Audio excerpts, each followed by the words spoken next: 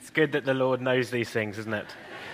It's me, and it's good to be with you all. Good to be preaching. Good to be speaking from Psalm 42. If you've got that with you, please do open that back up. It'd be really helpful to have that as we work our way through this psalm together this morning. Now, we seem to have had a growing number of people here at Great Vic over recent months and years doing crazy things. Crazy things like triathlons. Crazy things like marathons. Why people put themselves through these things, I have no idea. But that's beside the point. Even our esteemed pastor and his wife have well and truly caught the triathlon bug, haven't they? And here's something that you'll notice right along the course as you watch a triathlon or a marathon. Right across any of these kind of courses, what you normally see, don't you, is people handing out bottle upon bottle of water, or people drinking from their own bottles of water. See, as triathletes or runners or whoever complete their exhausting race, because of what they're having to endure, what they're having to put themselves through, they're weary, they're tired, they're worn down. And there is one thing that they and the organizers who put on these kind of events know will bring refreshment, will bring life, will bring help and strength to them as they finish the race. Or having finally finished the race, give them strength to shuffle through the finishing area and go pick up their things. And that thing is water. And I begin this way this morning because that is the kind of imagery our Psalm 42 that we're looking at this morning, opens with. If you've got a Bible open there in front of you, look at those first two verses again with me. They're so well known, aren't they? As a deer pants for flowing streams, so pants my soul for you, O God. My soul thirsts for God, for the living God. See, as we're going to find out as we work our way through this psalm together now, the psalmist is writing these words not as he's parched, weary, worn down because of physical exertion, like from competing in a triathlon or a marathon, but instead because he is in a very real way emotionally, and we would say spiritually, parched, weary, worn down. And so, feeling that, what does he long for? What is his soul desperate for? Well, like that water for the runner or the triathlete, he longs for the one thing that he knows will revitalize him, will give him strength, will give him hope, help in his times of trouble. And we can see right from the start of our psalm, he knows exactly what that one thing is. For him, it isn't this water, is it? But it is God. Look how he puts it in verses 1 and 2. As a deer pants for flowing streams, so pants my soul for you, O God. My soul thirsts for God, for the living God. Spiritually, parched, weary, worn down, tired, the psalmist cries out to God, doesn't he? Knowing that it is in him that he will find the hope, find the help, the refreshment, the life-giving water, as it were, to keep him going. And so as we see this, and as we begin this morning, here's the question I think for us as we come to this psalm. Do you ever feel like the psalmist does here? Emotionally, spiritually, parched, weary, worn down, tired. Perhaps some of you are sitting there this morning and feeling exactly those things. Well, if that is you or has ever been you, let me just encourage you that you are not alone. See, as Christians, our walk with the Lord doesn't always feel like it is on this upward trajectory. even as we deep down know that the Lord is still with us and at work, there can be very real times in our lives when, bombarded with all the different things that life throws at us, we can begin to feel like that. We can begin to feel spiritually weary. We're broken even, wondering how we're going to get through the next day, let alone the next week or the next month or year. Well, as I say, if any of that feels like how you are feeling this morning, this psalm, I think, is going to give some really helpful words for you to take up for yourself. It right from the start, and then even throughout, is going to say this to every single one of us this morning. Keep turning to God to find hope and help in him. Keep turning to him to find hope and help, to keep on going, even amidst seemingly desperate situations that sometimes we can find ourselves in, even amongst our darkest moments. So let's get back into the passage again now and see this. And see, first of all, then something more of this desperate situation that the psalmist seems to find himself in.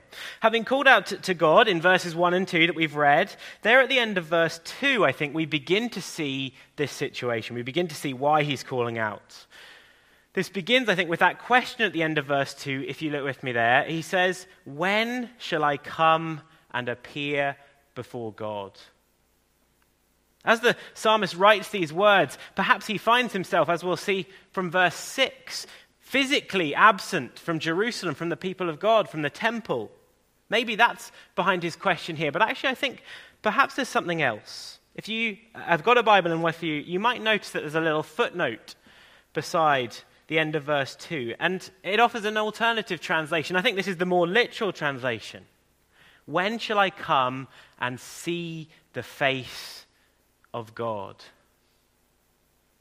That is, more than just when shall I come to the physical temple and worship God again. Instead, I think it shows something deeper. More, this, when shall I come and know again the presence of God close to me? When shall I see his face? That is, when shall I know his goodness and his love, as it were, again in my life? Because there in verse 3, if you look on with me, we see the day-by-day reality that the psalmist seems to find himself in. Look there with me, he writes, "My tears have been my food day and night." From what we read here, what's the psalmist's situation? Well, it seems from his language that all he currently knows is tears. Perhaps you know something of that. Remember back in verses 1 and 2, he's been crying out, hasn't he? He's been crying out for these flowing streams from God, these water that will refresh him. And yet, what does he find? Only flowing tears of water from within. Interesting, the word for food there in the original language in verse 3 is the same word as bread. Reminds you, doesn't it, of bread from heaven that the Lord sent for his people when they were in the wilderness. And yet it's almost like the psalmist is saying here, I'm just not seeing that kind of provision at the moment. My food just seems to be day after day, night after night, these tears. Never-ending tears. Now, we don't know the specifics here, although we'll get into a few more details as we look on through the psalm. But for now, it's worth noticing and recognizing that the way the psalmist is talking here, that whatever he is going through, it is life-alteringly, life-definingly difficult, isn't it? Painful. This is I'm kind of just a bit sad about what happened last weekend. No, this is a deep sorrow. A sorrow that seems to, from his language, just leave him crying even through the depths of the night. Again, no skirting around the edges here. As we see this, it's worth saying, isn't it, that this kind of depth of sorrow, this kind of pain and hardship, it does seem to be a reality that in all likelihood, all of us will have either already gone through at some point in our lives, might be going through at the moment, or might well face in the future. Now that's definitely true that for some of us that pain, that grief, it will reach deeper places than for others. But the reality is that we all live in a fallen world, don't we? We live in a world where tears do regularly flow, even for those of us who are part of God's people. Perhaps the psalmist's words here strike a chord with you even right now.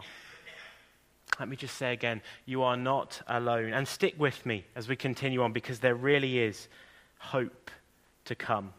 But for now, let's continue to see what else forms part of the psalmist's desperate situation. And look with me now to the second half of verse 3, because we see there that not only is the psalmist in tears day and night, but to make matters worse, those around him are mocking him. We read there that they were saying to him all the day long, "Where is your God?" Whatever this psalmist is going through, and again, we can't be sure, here's the situation he finds himself in. Life is not going well. He doesn't in any way seem to be enjoying it and resting in that blessing that he feels he had previously. And what do those around him say then? Seeing what he's doing, what he's going through, will they say, "You talk about your God, your mighty, good God. Well, where is he now? Your God. I'm glad he's not my God, if this is what you're going to end up in." And this must have only served to give more reason for tears for the psalmist, right? Already sorrowful, mourning. Now that's added to by these taunts that he's facing all the day long, never letting up, people incessantly mocking, jeering, taunting him.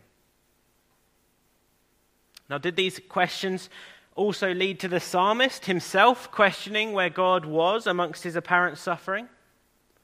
You'd imagine it might have, right?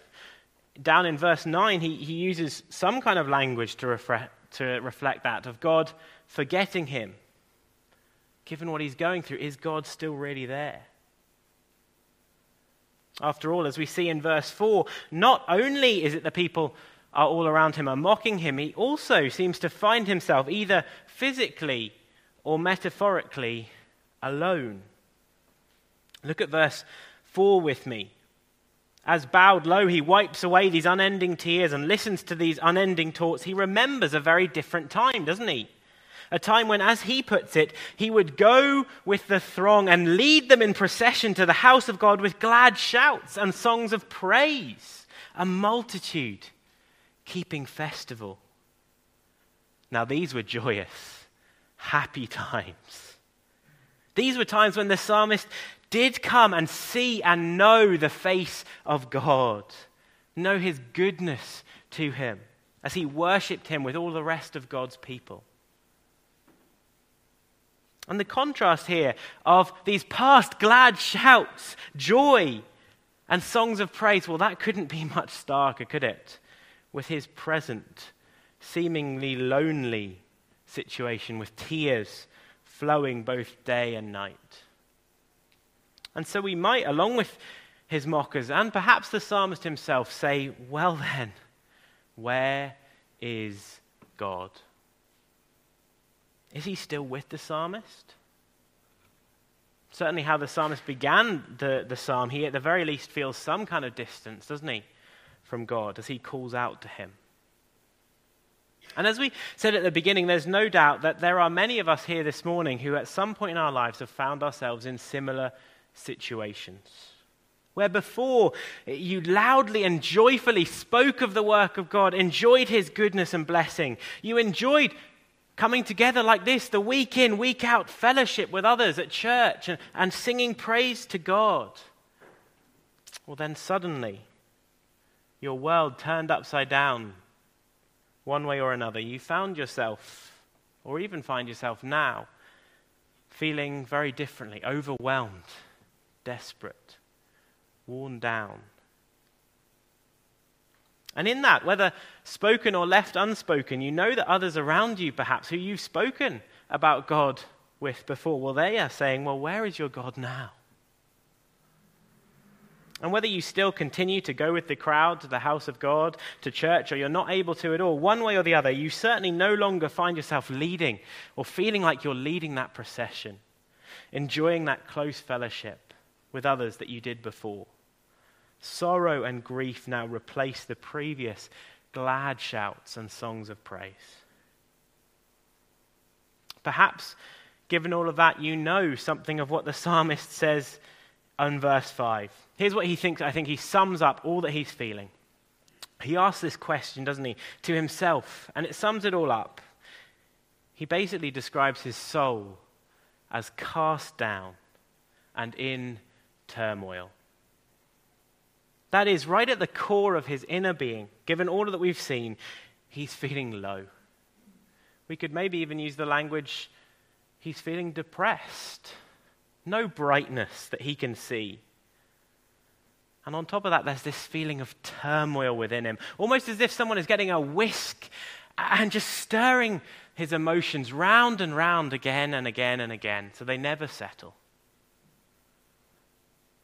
Now, I presume there's a spectrum to what we see the psalmist speaking of here, right? There may be some of us sitting here this morning who would say, yes, do you know, 100%, I completely understand. And there might be some of us who this morning wouldn't say, well, I wouldn't go as far as this, but I think I do feel something of that, or I certainly have done at different points in my life. Low spirits, loneliness, day-to-day sorrow or sadness. So I guess wherever we might be on that spectrum at the moment, or wherever we found ourselves in the past, or wherever we might find ourselves in the future, I guess the big question is, what do we do in that kind of situation? Is there anything we can do?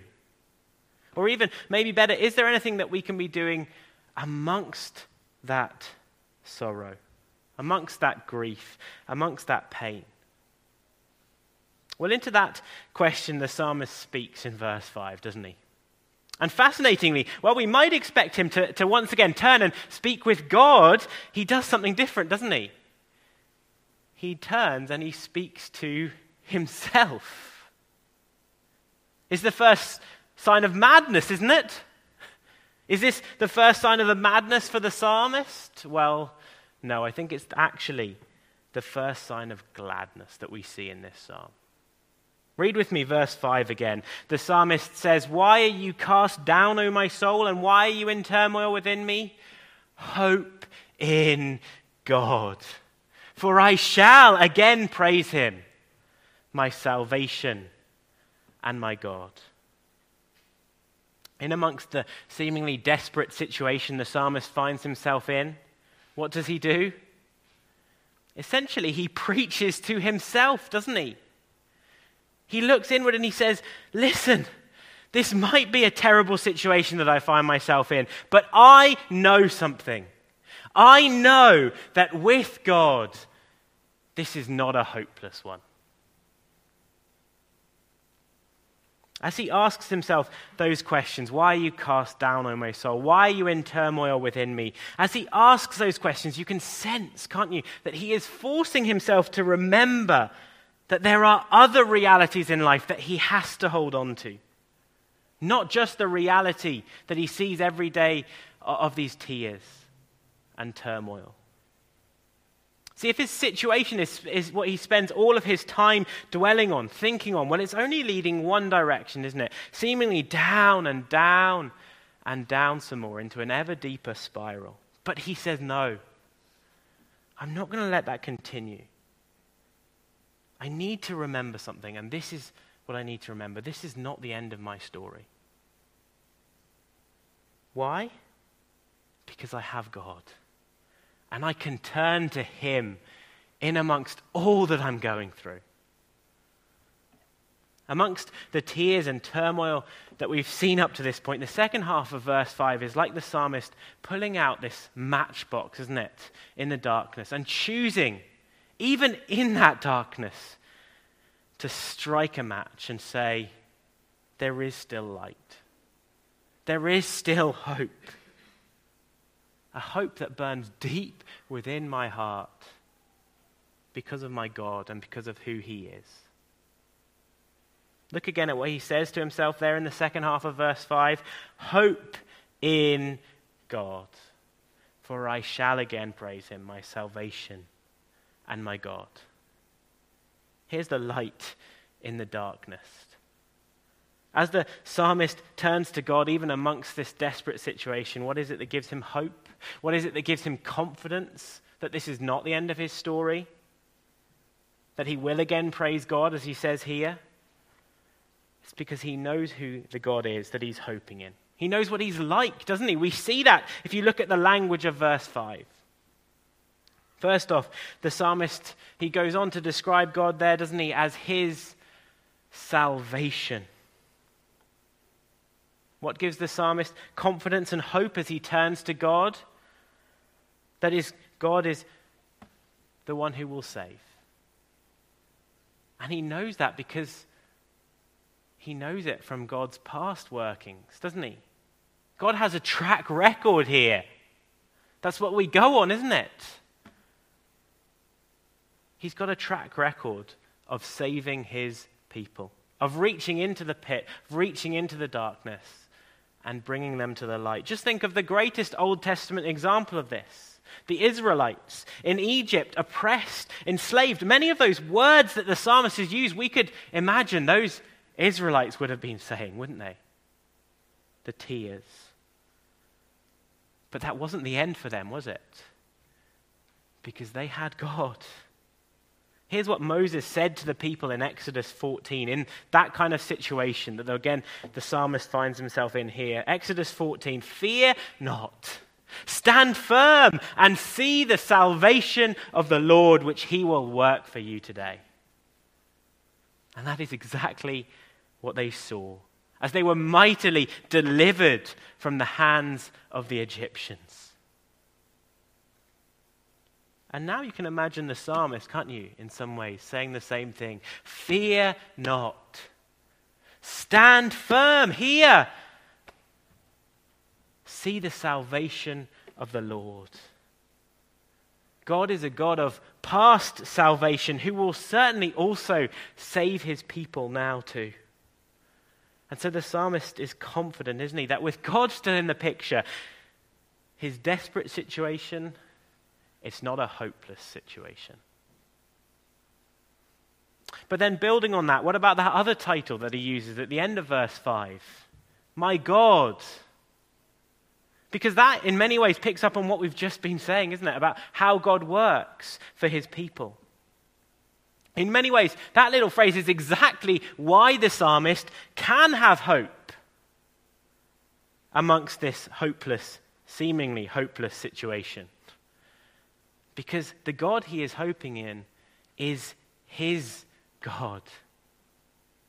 His God, not just some mighty God out there who has done amazing things in the past, but a personal God who, as the psalmist calls out to him, will hear him and will act because he is for him. Again, the psalmist will have personal testimony of this in the past, won't he? But he will also have other passages from Scripture in front of him, passages that give him great promises and remind him of this truth. Promises like found in Deuteronomy 31, first made to Joshua and the people as they were trembling on the way into the promised land. Promises like these, that the Lord would be with him, that he would never leave him or forsake him. As we see the example of the psalmist here then, how he turns to God to find hope and to find help in amidst tears and turmoil. What about for us this morning? What can we take away from what we see in this example, from what the psalmist is writing here? Well, I think a couple of things. First, though, and first and foremost, I think it presents this question to us. When we find ourselves in a similar situation to the psalmist, when all we know seems to be tears, when we're maybe being mocked, when we're feeling isolated, alone, cast down in turmoil, when it feels like God is distant from us, where do we turn to for hope amidst the darkness? Where do you turn to for hope when all or any of those things are true for you? See, there are many different places we can turn to in this kind of situation, aren't there? Maybe we could decide, couldn't we? What I really need to do in this situation is just work a little bit harder. Work a little bit harder. And that will see me come out the other side in a better place than I'm in at the moment. Or maybe we throw ourselves to comfort food.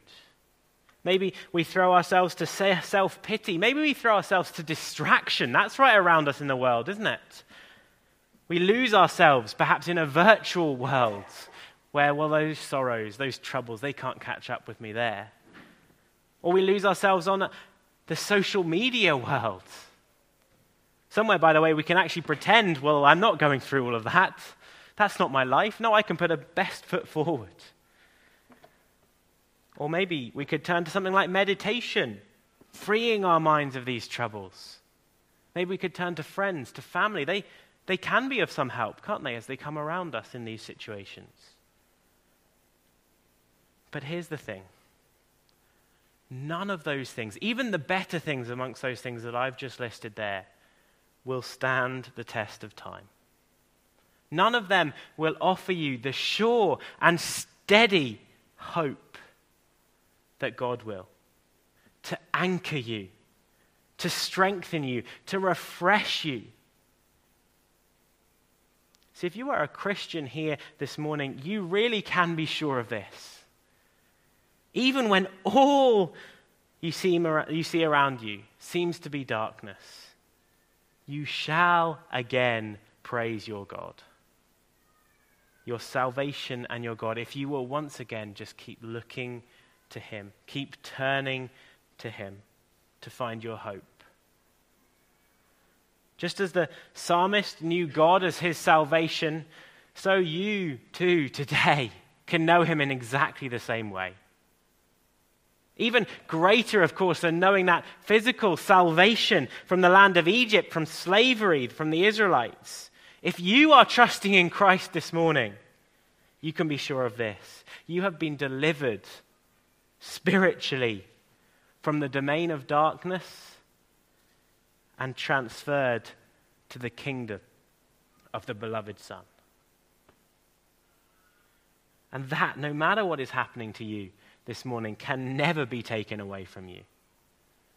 You are God's, and he is your salvation. He has worked that for you.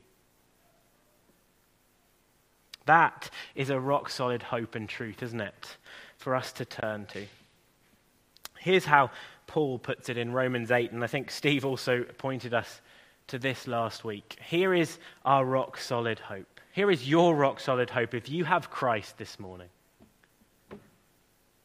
He writes in Romans 8, "Who shall separate us from the love of Christ?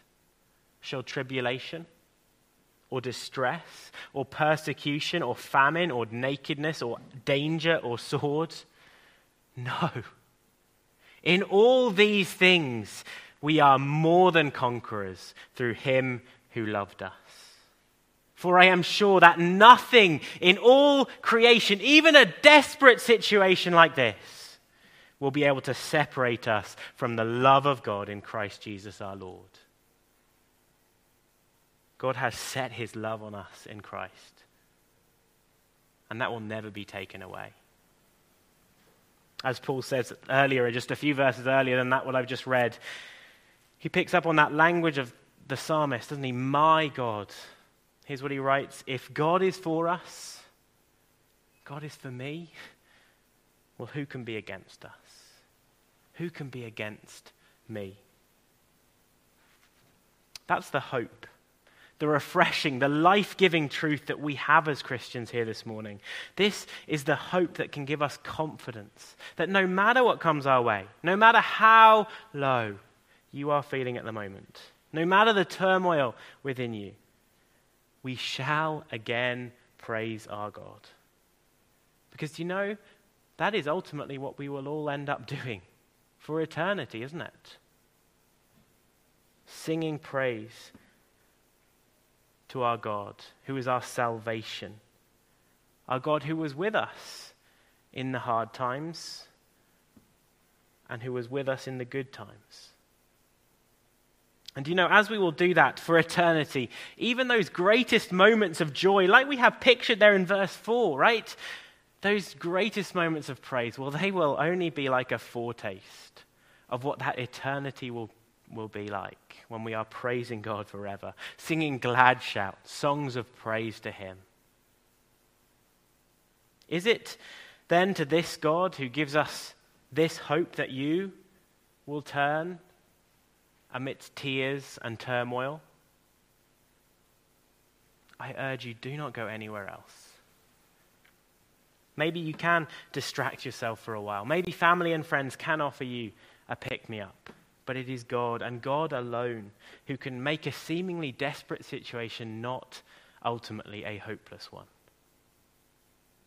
Here's how Rico Tice puts it in those videos from Hope Explored that we're watching together on a Wednesday evenings at the moment.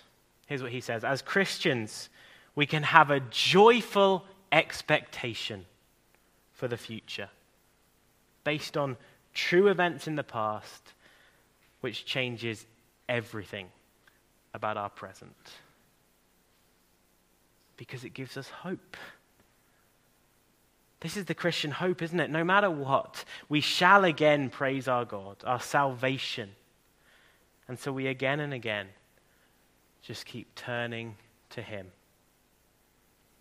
And that leads us on to a second line of application then for us this morning, based on what we see the psalmist doing here. And that's this.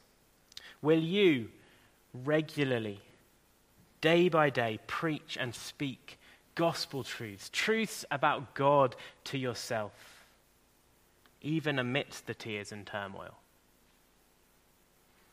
Now, as I ask this question, I want to briefly draw in what we see from the second half of this psalm. Don't panic. We're not going to spend another 30 minutes in the second half. But I want us to notice something really striking, I think, as we work our way through just briefly this second half. I think it's worth noting that as much as we might like it to be, see, verse 5, that hope-filled verse, it hasn't ultimately proved to be a quick fix for the psalmist, has it?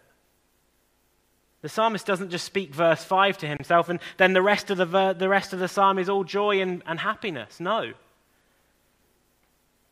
Just look, what we see in this second half resembles so much of what we've already seen.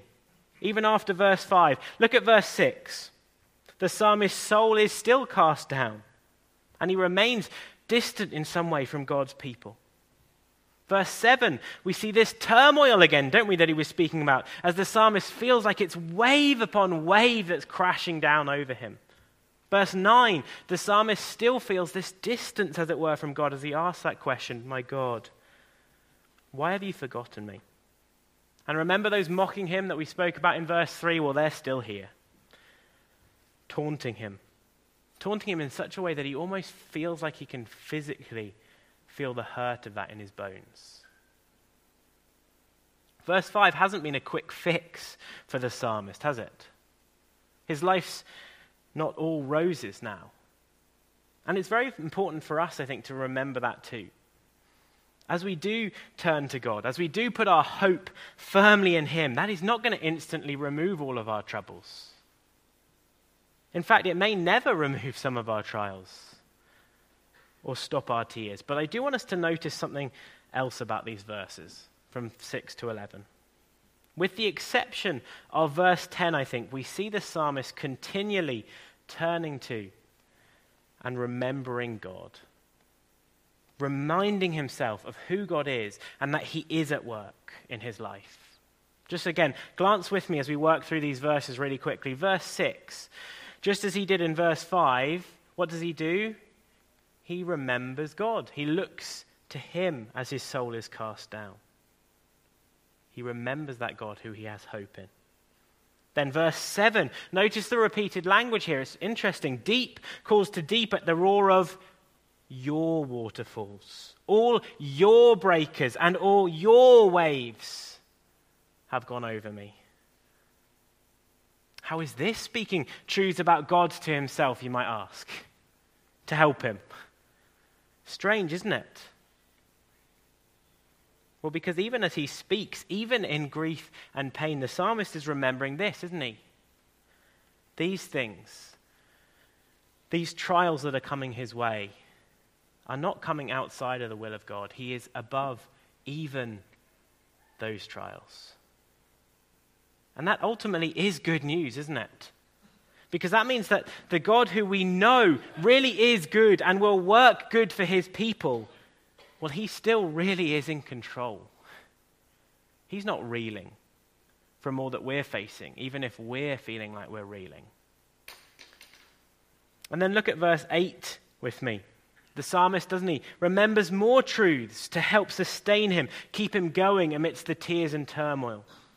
He remembers, doesn't he, God's steadfast love towards him day by day. He remembers his song over him by night, surely here representing God's unfailing care and favor towards him at all times. And even at the end of the verse there, how does he speak of God? His life. He knows that it is God who sustains him, who keeps him day to day. And then what about verse 9? This feels almost, doesn't it, like it's the lowest point of the psalm, as he calls out, "Why have you forgotten me?" to his God. But even here, notice two things. First, the fact that he is calling out to God. He's calling out to God because I think in this he remembers and he knows he has a God who will hear him and who will answer him. Even here, in the darkest moments, he knows that God is listening. But then also, notice the introduction to this prayer. This deep prayer out of the depths of his heart, despair. Look how he starts it. It's incredible, isn't it? He says, "I say to God, my rock."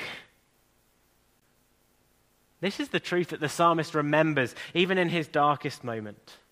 As he calls out to God, he remembers this. My God is an unshakable, strong, rock-solid rock on whom I can stand, on whom I can have confidence that even as the waves break over me again and again and again, he will not let me go. He will hold me fast. And all of this takes him right back to where he was in verse 5 already, right? What do we see in verse 11? Exactly the same. Speaking, preaching the good news of the gospel to himself. Just as before, he essentially says, listen, this might be a terrible situation that I find myself in, but I can be sure of this. I can have confidence in this. I can daily remind myself of this. This situation is not a hopeless one because I have God. A God who is above all of this. A God who is my salvation. A God who is my God. A God who will never let me go. Seeing this example from the psalmist is really powerful, isn't it? Will we look to follow after it in our lives? Will we, even as those waves come crashing down over us again and again, will we keep turning to God? Remembering who he is, knowing that his mighty hand can and will keep us from being pulled under. And will we keep remembering and clinging to this truth? That one day, that same mighty hand who right now is sustaining us, upholding us, keeping us, even amongst the storms of life, or one day that same mighty hand will lift us completely from those trials, from those waves, from those storms. One day, when the Lord brings us to himself, those tears, that turmoil, it will be gone forever. That is hope, isn't it? What we see here from the psalmist is what I think each of us needs to look to just do day by day. Whether we're currently going through similarly difficult times to the psalmist or not, we need to every single day speak gospel truths, speak gospel hope to ourselves. We need to read truths about God from his word. It will daily remind us of these truths, won't it? We need to remind ourselves of who our God is, the one we have hope in. This week here, why don't we, each of us, make verses 5 and 11. Write that down on a piece of paper, print it out, keep a Bible beside you, stick a bookmark in it. Why don't you make these words what the first thing that you say as you wake up? Before you let all that the day holds, before that comes in and overwhelms your thoughts and all that you're doing, why don't we wake up, each of us, and say this to ourselves? Why are you cast down, O my soul? And why are you in turmoil within me? Hope in God, for I shall again praise him, my salvation and my God. Imagine a week lived holding on to that truth above everything else. I cannot promise it will be a week free of tears, free of turmoil, but it will be a week standing on the solid rock who will hold you fast in amongst them. Let's this week call out to God. Call out to God for ourselves, and of course we can call out to God for each other, can't we? As we encourage each other, we've got these prayer diaries. They have the names of all the members here. Why don't we pray this same prayer that we're praying for ourselves for each of us as we read through those names and pray? Let's pray that each of us would daily turn to God and daily know and rest in the hope that we have in him, a hope that will never be taken away. Let's pray.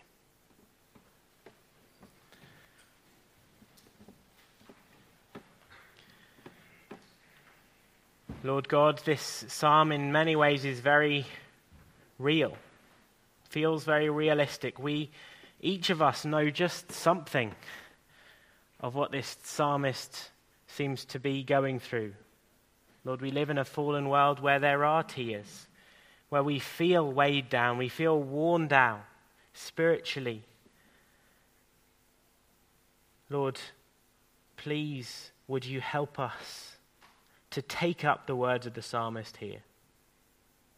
Would you help us to speak these truths to ourselves every single day, no matter what we're going through? Hope in God. Lord, we thank you that even in the darkness there is hope, there is light because of the Lord Jesus Christ. We thank you for the salvation that we find in him. And Lord, we thank you that you are our God. That you are our God who hears our cries, even amongst the darkness. Lord, I pray that for those of us who are feeling in just the depths at the moment, Lord, please would you hear our cries. Please would you uphold us, sustain us with your mighty hand. Would we see your face again? Lord, and even as some of those tears and trials maybe don't completely disappear, Lord, would you help us to have hope, a hope that will sustain us to the end, when we can look forward to being in your presence, when there will be no more tears, no more sorrow, no more death, no more mourning. We thank you for that hope that we have. Please will you hold us fast to that day. We ask in Jesus' name. Amen. Amen. Well, we are going to pick up on some of that kind of language as we sing our final song together now. This is "The Lord is my salvation." It has this little verse in here. "I will not fear when darkness falls. His strength will help me scale these walls. I will see the dawn of the rising sun. The Lord is my salvation." Let's sing to the Lord, who is our salvation, together now.